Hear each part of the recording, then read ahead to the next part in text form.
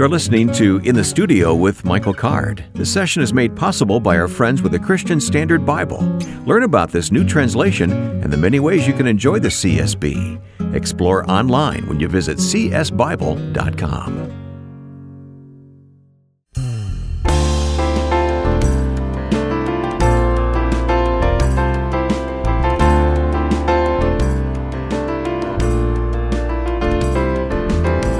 Great to have you join us now here in the studio with Michael Card. I'm Wayne Shepherd, and our program today, Turning Points. Later, Michael, you're going to be teaching on turning points in Jesus ministry, so that's where we get the title for the program today. There are other turning points we'll talk about as well, but good to be with you. Nice to be back again. I've missed you. You've been to Korea and back since I saw you last. Yes, I was. It was a fantastic experience. My second visit to Korea. You've been there before. Numerous times. Where haven't you been, I guess I should say, right, Michael. Right. Yeah, right, okay. When you open the scriptures later, you'll be, of course, using the CSB translation, which is our standard fare here. And we have a guest coming up in the second half of the program, someone you know well, because you've done ministry together, right?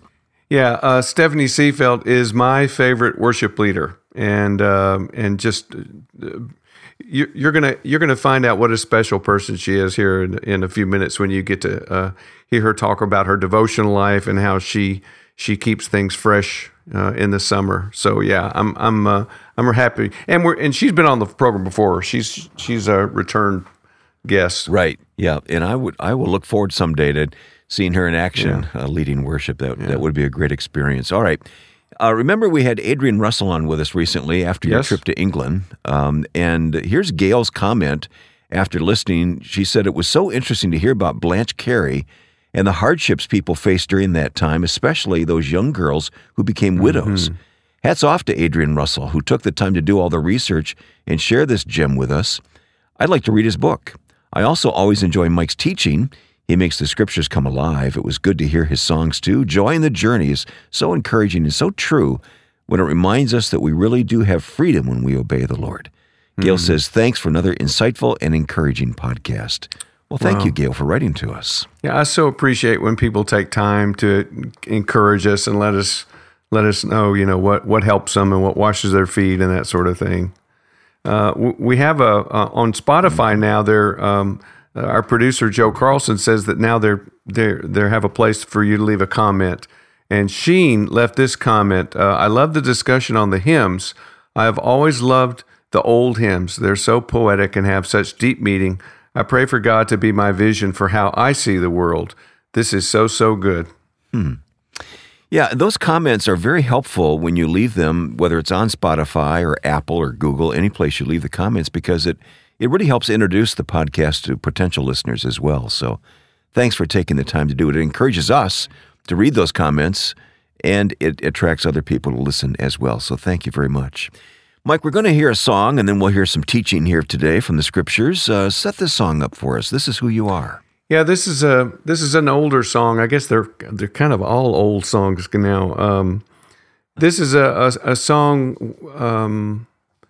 The verses are describing a person who is a little bit struggling. I won't use the word lost, but someone who's struggling, and they essentially really don't know who they are anymore. And I don't know if you ever struggled with that. And then the chorus is a voice. It could be Jesus, a voice from the scriptures, telling the person who they are. You possess the kingdom. You're the sorrowful, the meek, right out of the Beatitudes of Jesus' sermon. So yeah, it's kind of two voices going back and forth, but hopefully the voice in the chorus is the encouraging voice, because that's really what Christ does for us. He tells us who we are, and if you find yourself kind of confused and I don't know who I am anymore, that's probably a good indication that you're not as close to him as you need to be. Well, let's listen to Mike sing now this song. This is Who You Are.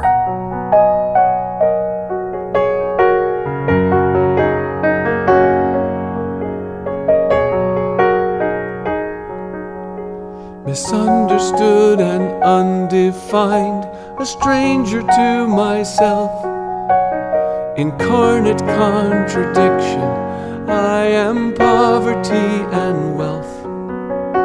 I can believe and disbelieve, I can bless and I condemn. I'm dying in the darkness of not knowing who I am.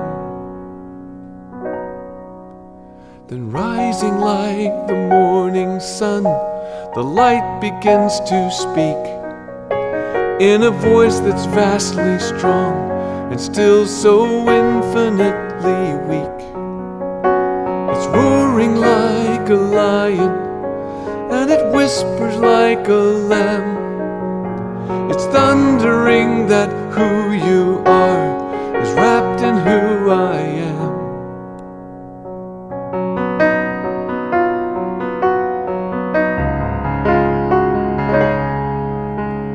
You possess the kingdom, you're the sorrowful, the meek, the gentle starving ones who are the strongest when you're weak.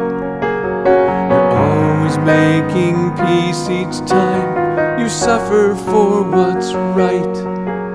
You freely offer mercy from a heart I've filled with light.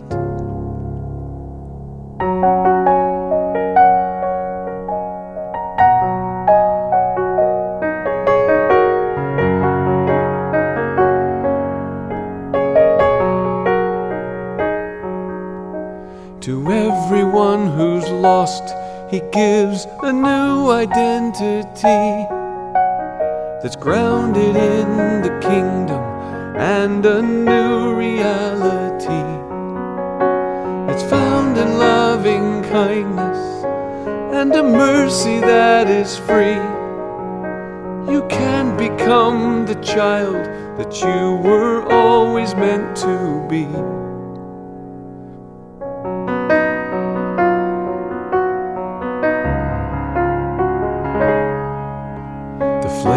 Of my world comes through the seasoning of your life. Remember when the darkness looms, you were meant to be the light. A light that can't be hidden, all will see it from afar. This is who you are.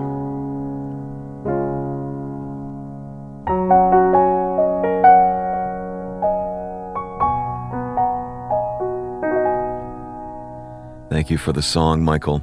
Just before we turn to your teaching recorded at the Cove in North Carolina, you've spent so much time studying the details of Jesus' life. I'm just wondering how it's changed you and what you're learning. Well, I really do feel like I know him better. I'm closer to him than I've been in years. It all came from this determination that I'm going to know everything there is to know about him. So I've been listening to his heart, listening to his mind. I think for me, the biggest impact has been trying to understand the way his mind works. And you see it in, I use the word elegant a lot. You see the elegance of his thought in the parables. You see how he deals with everyone differently. I think one of the newest ideas I had is when Jesus comes to raise Lazarus from the dead, he spends time talking to Martha because that's what Martha needs. But then when he gets with Mary, she cries, and so he weeps with her. So that was just wonderful to see. You know, Martha needs to talk about the resurrection and that sort of thing. Mary just needs somebody to cry with her. And Jesus is sensitive, and he's just there's this elegance about the way he deals with people. Interesting. Yeah. Well, you're helping us all experience that, Mike, with your study, the Walk with Jesus study. Let's turn to it now. Today, Turning Points in Jesus' Ministry.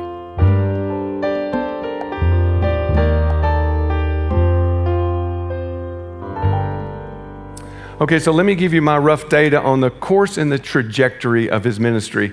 And I say, for me, the ministry begins with the baptism and the temptation. So I'm referring to that as the beginning. And then he begins a solo teaching ministry in Galilee. This is like Mark 1, Matthew 4, and Luke 4, early on. And that I think there are implications to that. He doesn't need the disciples to do what he's doing. I mean, he can teach and do his thing.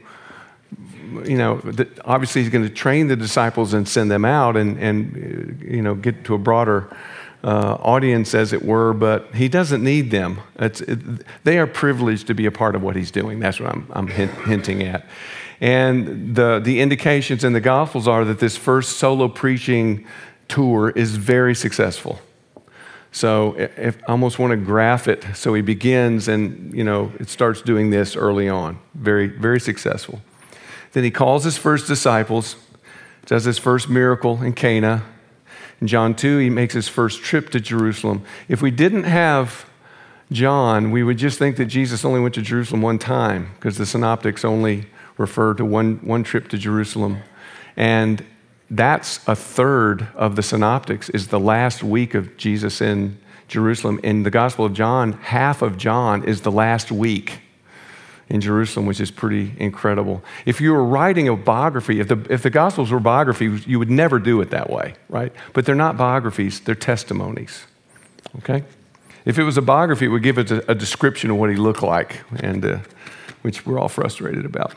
So there's his first trip to Jerusalem, when at the same time, the first temple expulsion happens.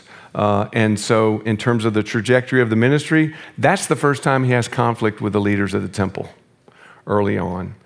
And let me tell you what I believe, and I think, I won't be dogmatic about this, but I think it's a pretty cool idea. I do know, I can demonstrate that traditionally the marketplace for the temple was held on the Mount of Olives, not in the temple complex. And I think a good explanation for his anger at seeing it there is this may be the first year they moved it in there. So the only place in the temple where the Gentiles can pray, they've set up a marketplace, and there's animals and birds and money exchange and that sort of thing. And I think that explains why he's so upset. Okay, so there's So he begins an early solo successful ministry, and then begins the disciples, the first trip to Jerusalem, and then there's, I don't know if you would say tearing up the temple made it a dip or what, but it definitely affects the trajectory of the ministry. As his popularity grows, he's driving out demons, he's teaching in synagogues, and he's healing. So he initially has a synagogue ministry until the crowds get too big. And then it becomes an open-air ministry. Okay, it's kind of hard to fit 10,000 people in a synagogue. So his popularity grows. One indication of that is, at this point in the ministry, we have the first occurrence of the Messianic secret. Things are getting really popular and getting crowded, and so for the first time he heals someone, he says, don't tell anybody, because it's crowd control. He's trying to keep a lid on. And right after, that's Mark 1:43 and Luke 5:14. I've got references for all of these, but I'm just not going to throw numbers at you. But the interesting thing is, right after that first reference to the Messianic secret is the first mention of a large crowd. So the crowd's getting big. So if we're graphing, he begins his ministry, is successful, then there's some early success, and then it does this, I think. All of a sudden, we have 5,000, 10,000 people. And at that point, he calls more disciples. That's when Matthew is called. And also at that point, in the synoptics, we have the first plot. We have word of the first plot to kill him. So early in the first year of the ministry, this is Mark 3. And we're going to look at the plots tomorrow. I've got those all diagrammed for you. So the first plot begins there. So after the early success, then we have the first word of a plot. And then we have words of the crowds growing even larger. And that's when he's saying, have a boat ready so they don't push me into the water. Okay? And at that point, that's Mark 3:9. At that part, in Mark 3:12, he repeats the Messianic secret again. Something happens, and he says, please don't tell anybody I did that. Which I still find is a fascinating part of his of him. At this point, we have the second trip to Jerusalem, only in John. It's John 5. And at this point, he appoints the 12. We read that passage, calls them apostles, gives him authority. And at this point, we're given Mark 3:20. The crowds are so large that they can't eat. They don't even have time to eat. So there's this, in my graph, it seems like the crowds are doing this. Now they can't eat. There's just too many people coming and going. So he teaches the crowds in the wilderness. That's Mark 4. Mark 5, we read the crowds pressing against him. But occasionally, this is Mark 6, he'll still teach in the synagogue. So he doesn't completely abandon the synagogue ministry. So apparently sometimes he can still slip in and speak to the 40 or 50 people that could gather in one of those early synagogues. Yeah. When you mentioned John 5 and the second trip to Jerusalem. Hold on. Yes. John 5:1. I think so. Okay. I think so. But check. So he points to 12 cards. Crowds still teaches in the synagogue. Oh, and at this point, he sends the 12 out on their first mission. Mark 6, Matthew 10, Luke 9.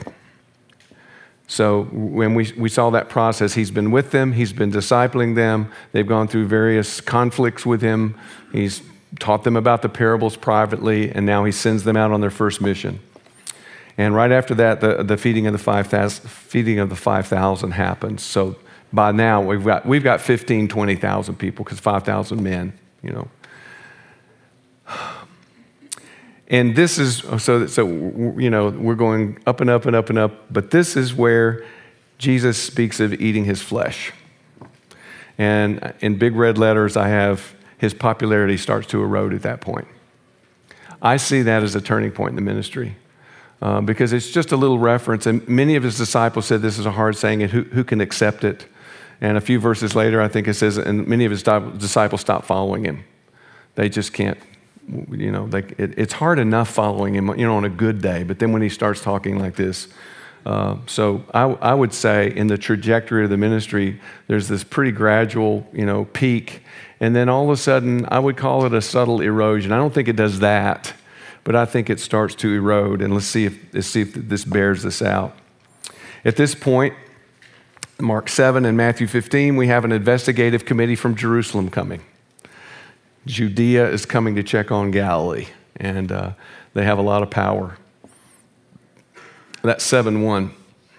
And I'd never seen this before, but Mark 7:1. And Mark 7:21, that's when he goes north to Tyre, and I think that may be connected to this, and these people investigate him. But, the text doesn't say that, but I'm just wondering if that's why he would go. Tyre's a long way up to the coast of the Mediterranean.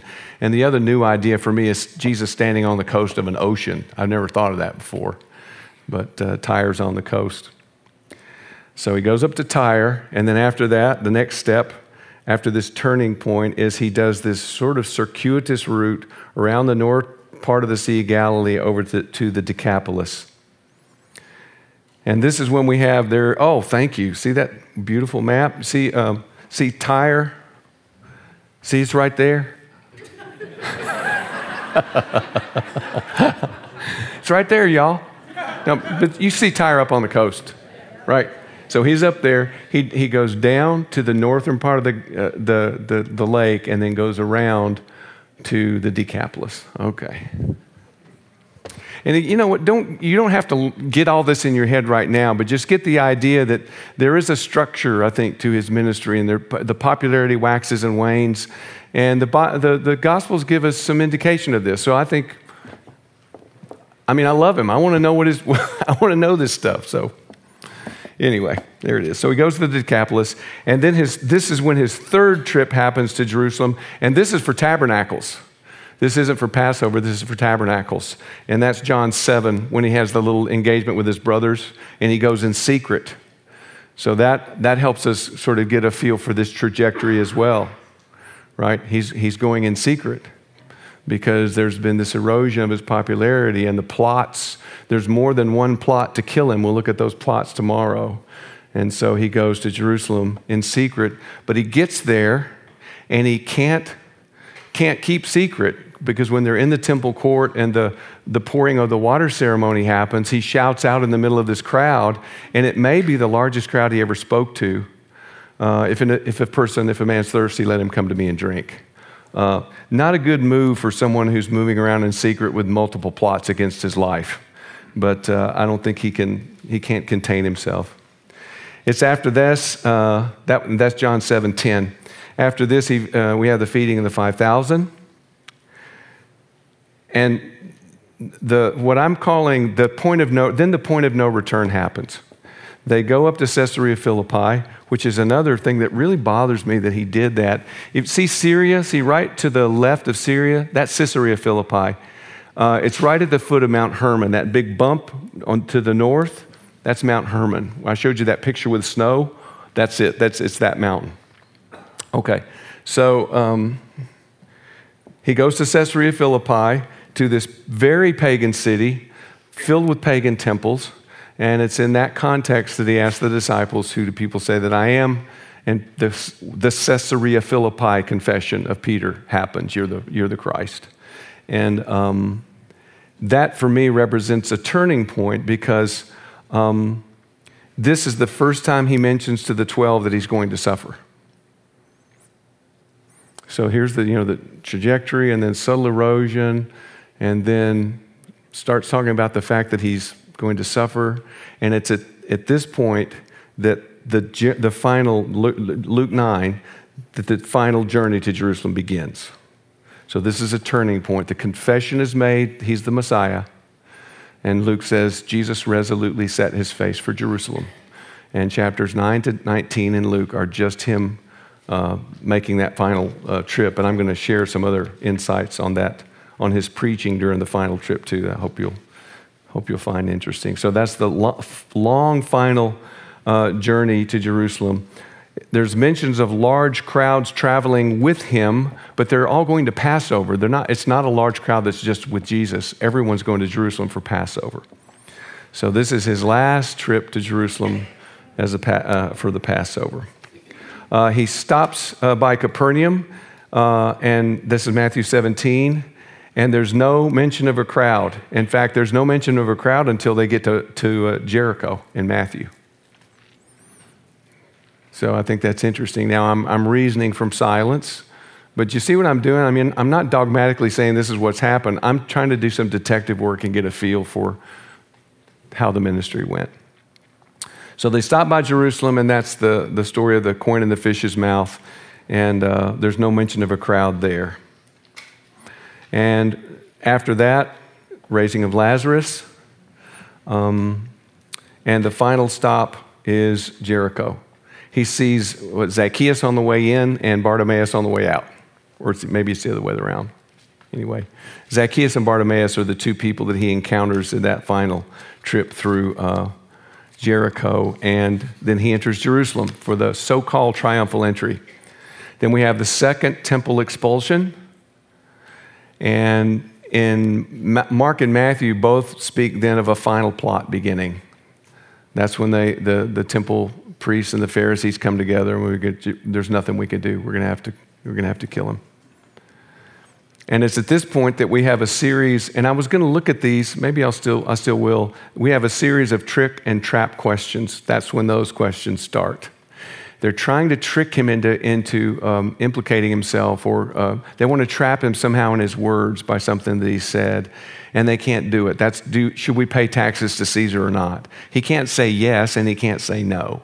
Whatever he says is going to get him in trouble. That's why they're trick questions. That's why they're traps, and he outsmarts them every time. It's at that point that he's anointed at Bethany. Then the Last Supper happens. And then the foot washing after the Last Supper, which only John can bring himself to tell us.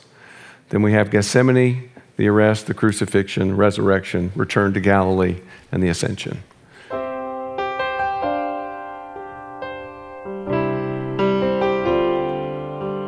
In the ebb and flow of living, as we wander through the years, we're told to listen to a voice we can't hear with our ears. They say to live by something that you can't see with your eyes. Is there really any purpose to this foolish exercise? Could it be you make your presence known often by your absence? Could it be that questions tell us more than answers ever do? Could it be that you would really rather die than live without us? Could it be the only answer that means anything is you?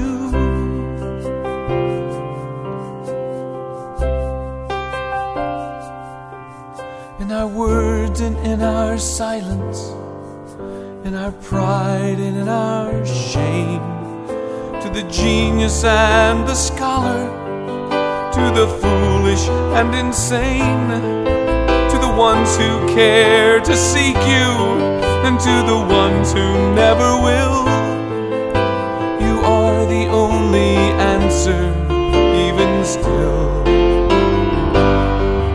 Could it be you make your presence known so often by your absence? Could it be the questions tell us more than answers ever do? Could it be that you would really rather die than live without us? Could it be the only answer that means anything is you? Could it be the only answer that means anything is you?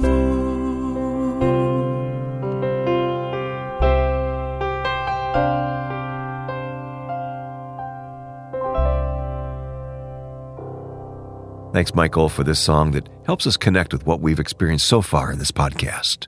We hope you'll stop by the Michael Card Music Facebook page and interact with other listeners about what you were learning in this session, or reach us directly when you send your comments, song requests, or questions via email to inthestudio@michaelcard.com. Again, inthestudio@michaelcard.com. Summertime is a great opportunity to catch up on any episodes you might have missed. Look through the archive on Apple Podcast or Spotify and be sure to leave a comment or write a review of the podcast. Well, there's more teaching and insights like what you've heard when you check out Michael's books and music. His latest is titled The Nazarene, 40 Devotions on the Lyrical Life of Jesus. This book can help you expand on what you've heard today. Look for it at michaelcard.com. And there's more music and conversation with Stephanie Seefeldt after this message here in the studio with Michael Card.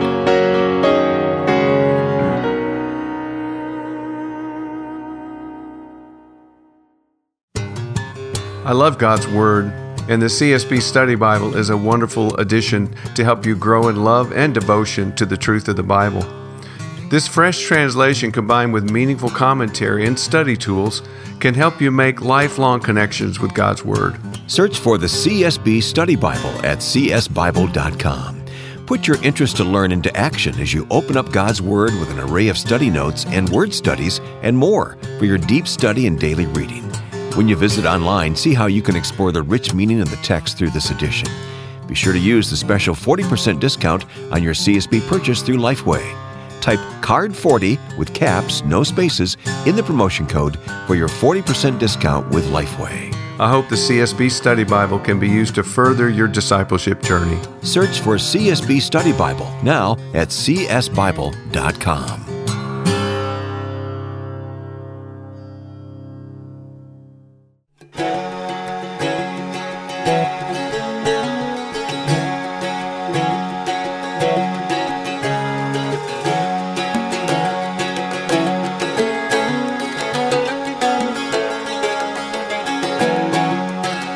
Is a song we must sing with our days, a poem with meaning more than words can say, a painting with colors no rainbow can tell, a lyric that rhymes either heaven or hell.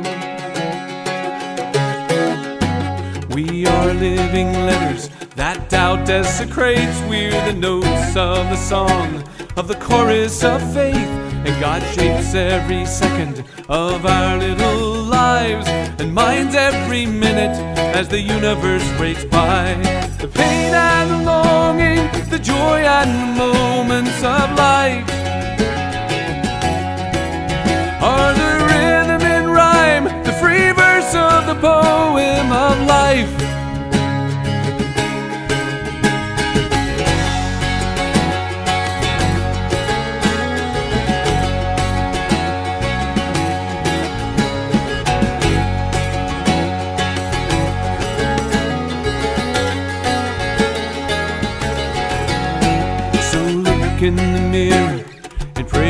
the grace to tear off the mask, see the art of your face, and open your earlids to hear the sweet song of each moment that passes, and pray to prolong your time in the ball of the dance of your days, your canvas of colors, of moments ablaze, with all that is holy, with the joy and the strife, with the rhythm and rhyme of the poem of your life, with the rhythm and rhyme of the poem of your life. The pain and the longing, the joy and the moments of life are the rhythm and rhyme, the free verse of the poem of life.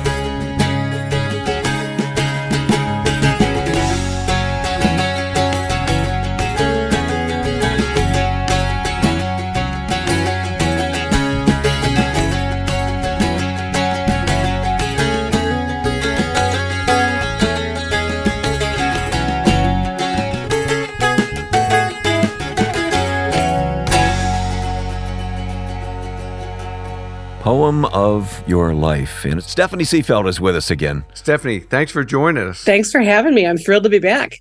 Let me brag a little bit about Steph. Whenever I'm at the Cove, I always ask that Stephanie be the worship leader. She is my all-time favorite worship leader. And so I appreciate you coming on the show.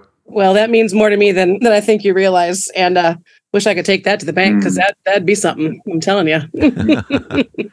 Yeah. And you'll be ministering together soon over the summertime. And that's what we want to talk about. We want to talk about the summertime and keeping our faith fresh during this season of life. And, summertime can be a laid-back time, but it can be a time of spiritual growth as well. So can we talk about that? Yeah, that's a fun thing to talk about.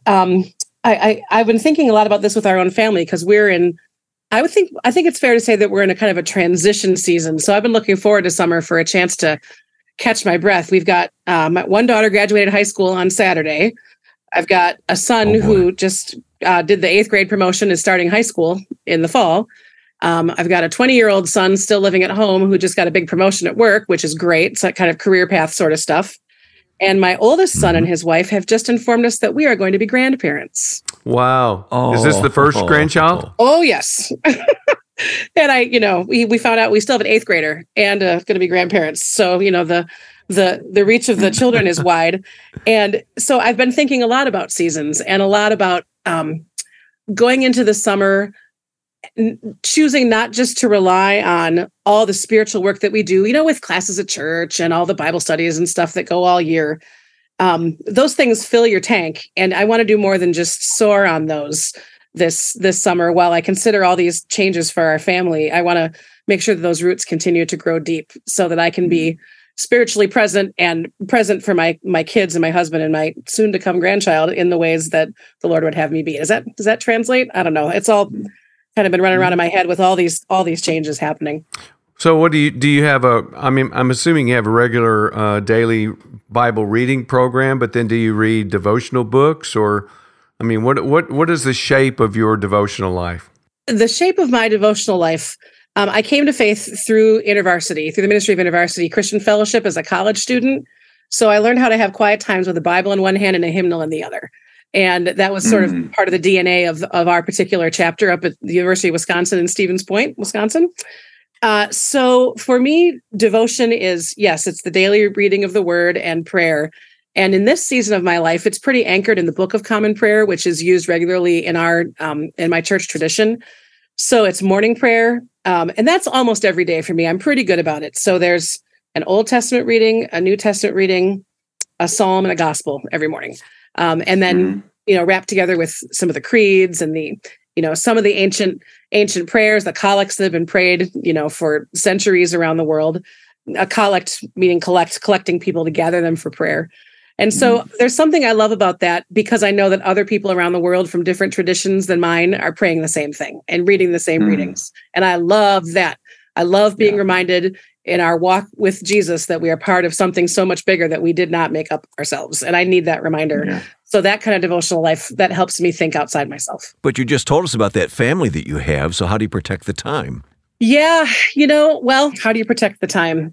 The thing is, the only person who fights against me for the way I spend my time is myself. Yep. And I had the excuse of the little kids for all the years, and then the excuse of the running the kids around. But that's the only one who gets in the way is me. And so I find that as I'm getting older, thankfully, I find that the Lord is deepening my longing to spend time with Him. And I suppose it's probably to my shame that it's easier to fit it in when I feel that way. Except I think that's part of what the Lord does for us is He makes us want to know Him more by the work of His Spirit in us. And when there is nothing that floats my boat more than excellent Bible study with a group of people. I'm such a flaming extrovert that just really that gets me going.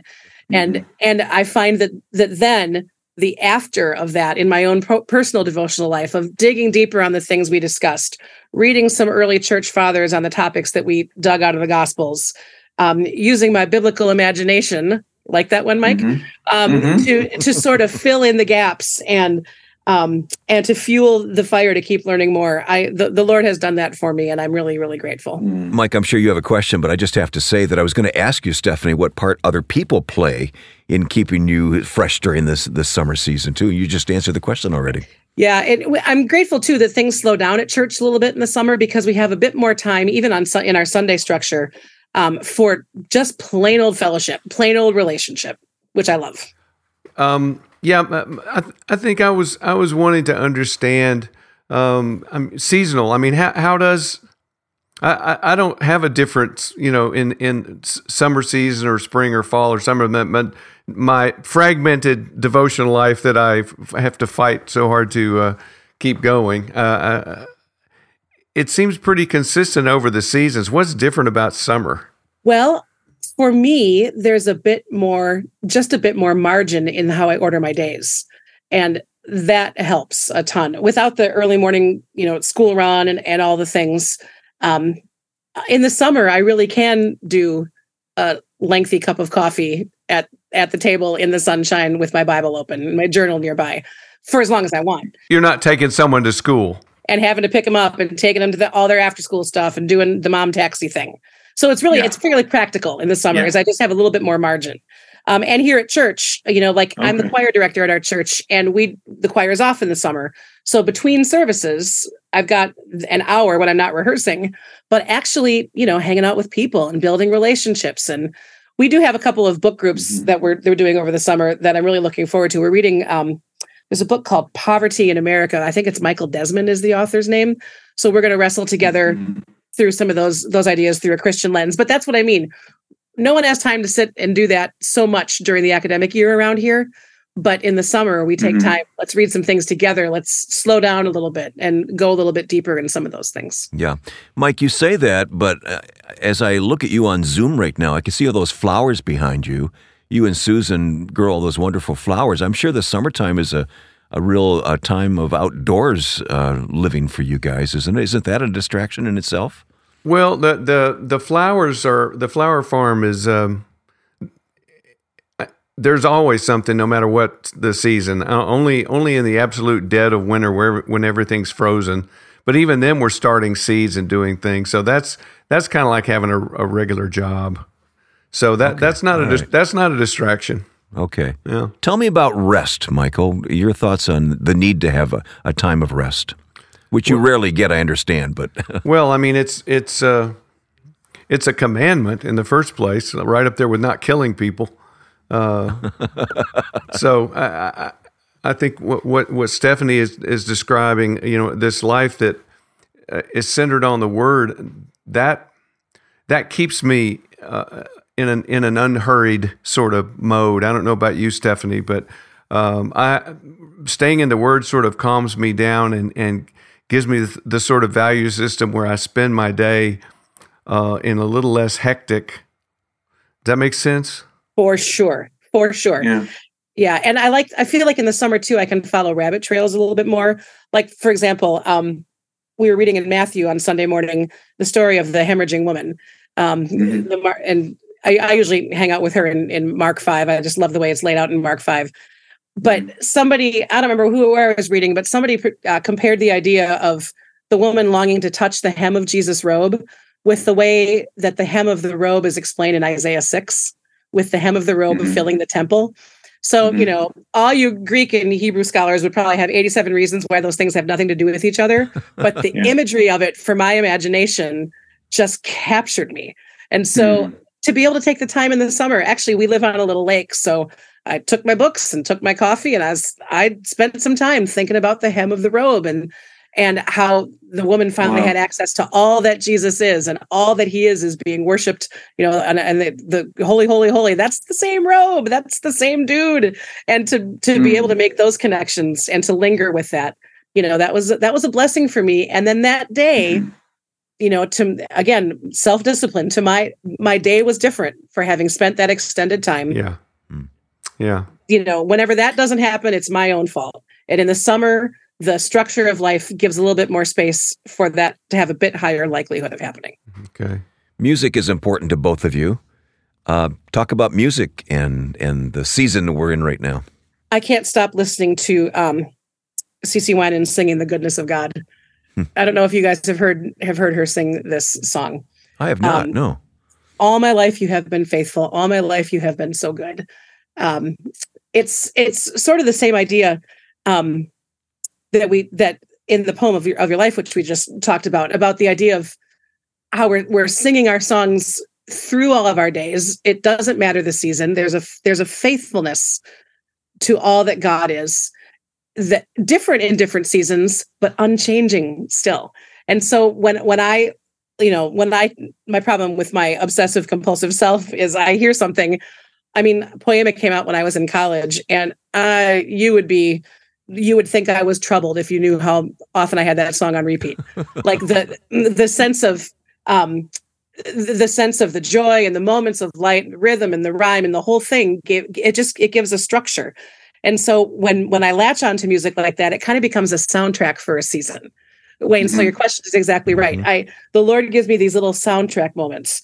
And so I commend to you that recording of "The Goodness of God." I think it was written by Jen Johnson. It's a fantastic, fantastic worship song.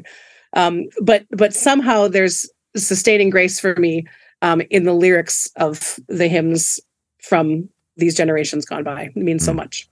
And you said that when you have your devotional time, you have your Bible and a hymnal. Are you singing hymns to yourself, or are you reading lyrics? Or, how does the hymnal fit in? Well, it's a little bit of both. Here is an Oxford Press little tiny hymnal book. But it's a hymn book of just lyrics. There's no actual notes. Oh, yeah, I've seen those. Yeah, it's called Songs of Praise. And so as long as I have this, and there'll be hymns in here that I don't know. And so Jill Briscoe used to say to me, if you can't think of words to pray or songs to sing, borrow someone else's. I grab these books and borrow someone else's words. My workbook shelf, which I'm very thankful you can't see on camera right now, is all it's the Canadian hymn book, the Episcopal hymn book, the hymnal for worship and celebration. I mean, it's a little ridiculous, the amount. The university hymnal, they're all just right here. And that's just the ones that are within arm's reach. These texts made me. John Wesley and Charles Wesley and Isaac Watts gave me language for the thing that I was learning to believe as a college student. They put into words the ideas that were swimming around in my head.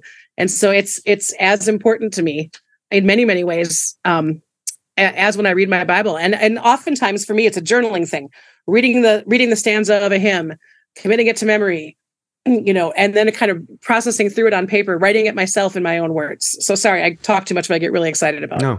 No. And so I'm guessing that all comes out in the church services that you give leadership to. Yeah, for sure.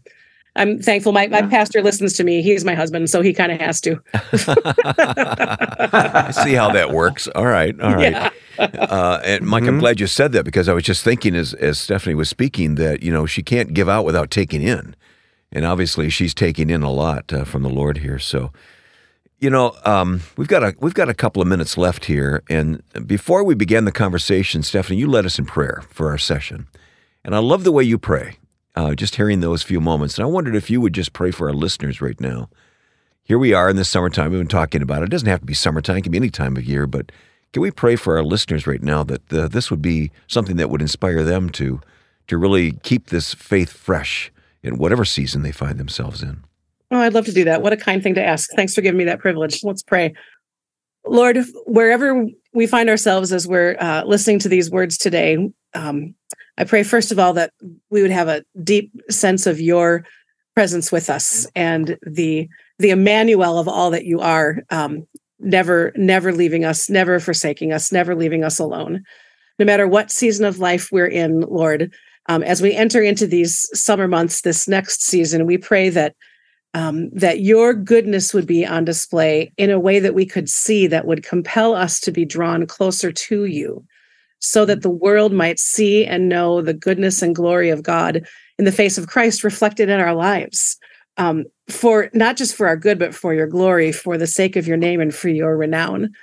We pray that these months of beautiful weather, perhaps if we're, in a place where we're lucky to have beautiful weather, might point us towards the one who created it all, and might help us to be the sort of people who live in a way that gives glory to the one who has given us such good gifts. So, Lord, would you meet us in a new way in these months, perhaps if they're set apart, or if they're not, would you, by your sustaining grace, give us just enough courage and just enough grace to meet each day. Thank you, Lord, for this gathering, and thank you for the people who are listening, and thank you for your faithfulness to us. We love you in Jesus' name. Amen. Amen. Thank you. I can see why the two of you are a great combination for ministry, Michael, and it's going to happen at the Cove this summer. I understand, right? You're going to be together? That's right. We're every year, at least once a year, we end up there together. So I'm looking forward to seeing you. I can't wait to see you. It's going to be a total blast. Yeah. Well, we began our segment with Poem of Your Life, and Mike, we're going to end this segment with another favorite, Come As You Are. Do you want to say a word about the song? Or maybe I should ask Stephanie to say a word about this song. Well, I will take that opportunity. What I love about this song is thinking about the same woman in Mark chapter 5 again. This could be her theme song. Yeah. Mm-hmm. Leave your wilderness, bring your emptiness. And here, finally, she found joy that she never had, at least not for the last dozen years that we know about, just because she had the courage to break through the crowd as she was at that moment, unclean, sidelined, came anyway. Love that. Yeah. Broke the rules and reached out and touched Jesus' garment. Love it. She's my hero. Come as you are, broken and scarred. Come, leave your wilderness and come, taste and see. Come and believe and bring your emptiness. Surrender your fear. It is safe. There is comfort here and peace from the storm. If you're torn, there is wholeness here. For the Lord is good, and his mercy never ending. Oh, the Lord is good, and his love is everlasting. Won't you come?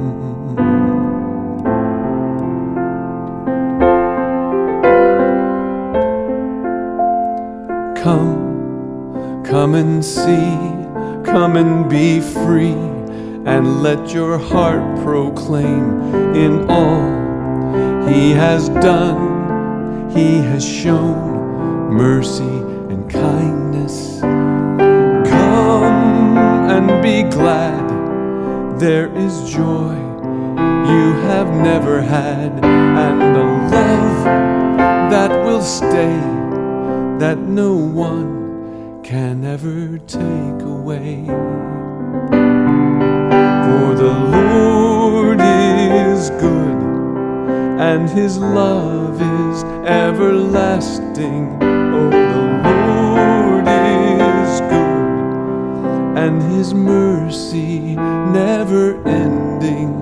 Oh, the Lord is good, and his love is everlasting.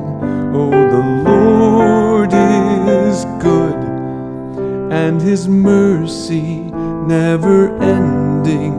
Won't you come?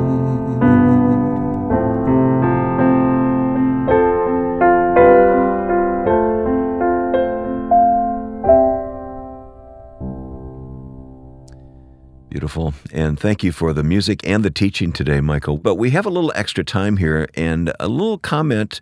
Actually, it's a longer comment than normal, but I think it's very meaningful for you and our listeners to receive this. So you want to start reading Dave's note? Okay. It was the end of 1990. I had just finished up the fall semester at college, and word was that my Marine Corps Reserve Unit would be called up for the impending war, later known as Desert Storm. I remember going home for the holidays, and at times the fear was overwhelming. For some reason, there were a couple of cassette tapes in my room, Scandalon and Known by the Scars. I wore those 2 tapes out during that December. On January 14th, 1991, we were called up, and a week later, we were on the standby in Camp Pendleton. Fortunately, we didn't have to go over to Kuwait. During those few months, I learned what Psalm 91 and Psalm 23 really meant. Yeah, and Dave goes on to say, Michael, that your music was a major part of his encouragement. He says, over the past 30-plus years of graduating, getting married, and having 4 kids, Michael's music was a part of all of that. And then a couple of months ago, my brother asked if I had heard of Michael Card. Of course I have, he says. Then he went on to recommend Michael's 4 gospel commentaries. 2 days later, I was knee-deep into them. He caused me to revisit many of Michael's LPs and books, and then, of course, I learned of the podcast. And over the past month, the podcast has become my favorite. It blesses me, calms me, and gives me great joy and peace. I just wanted you guys to know. Wow. Well, we read every comment that comes in. We don't read them all on the podcast, but we do read every one, Mike, and they're so encouraging. Dave, thank you for this. Michael, you have to be encouraged by this. Oh, yeah. And again, I know I say this every time we read one of these comments, but it is so encouraging that somebody would take the time to write like that. And so, and you can see his heart, what a sweet brother. Thank you, Dave. If our time together has been used by the Lord to aid in your spiritual growth, please take a moment and pass along your story, your questions, or comments. There are several ways to do this. Post a review of this podcast on Apple Podcasts or give your reaction on Spotify. Or email your reactions when you write inthestudio@michaelcard.com. And stay current with Michael's ministry and interact with other listeners when you check out the Michael Card Music Facebook page. We're glad to point you to the wonderful resources from our sponsors at the Christian Standard Bible when you visit csbible.com. We hope you'll explore the in-depth commentaries and topical editions and other study resources that can help enrich your understanding of God's Word. Take a moment and see what's waiting for you when you visit csbible.com. When you order, use the promotion code CARD40, typed with caps, no spaces, to receive your 40% discount on CSB purchases through Lifeway. Take the steps to learn and grow this summer at csbible.com. For Ron Davis, Susan Sermon, Lance Mansfield, and our producer Joe Carlson, I'm Wayne Shepherd. We're all glad you spent this time together with us in the studio with Michael Card.